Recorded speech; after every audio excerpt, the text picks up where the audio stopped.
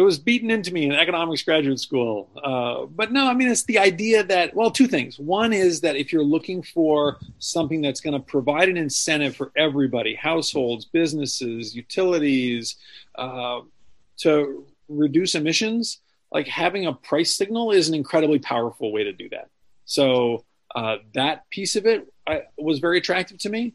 And then the other part of it was that when I was in college, I went to Reed College in Portland, Oregon, and took an environmental economics class and came across this idea of environmental tax reform, higher taxes on bad things that we want less of, lower taxes on good things that we want more of. And it just, it struck me as being an intellectually beautiful idea that might actually like make sense in the real world.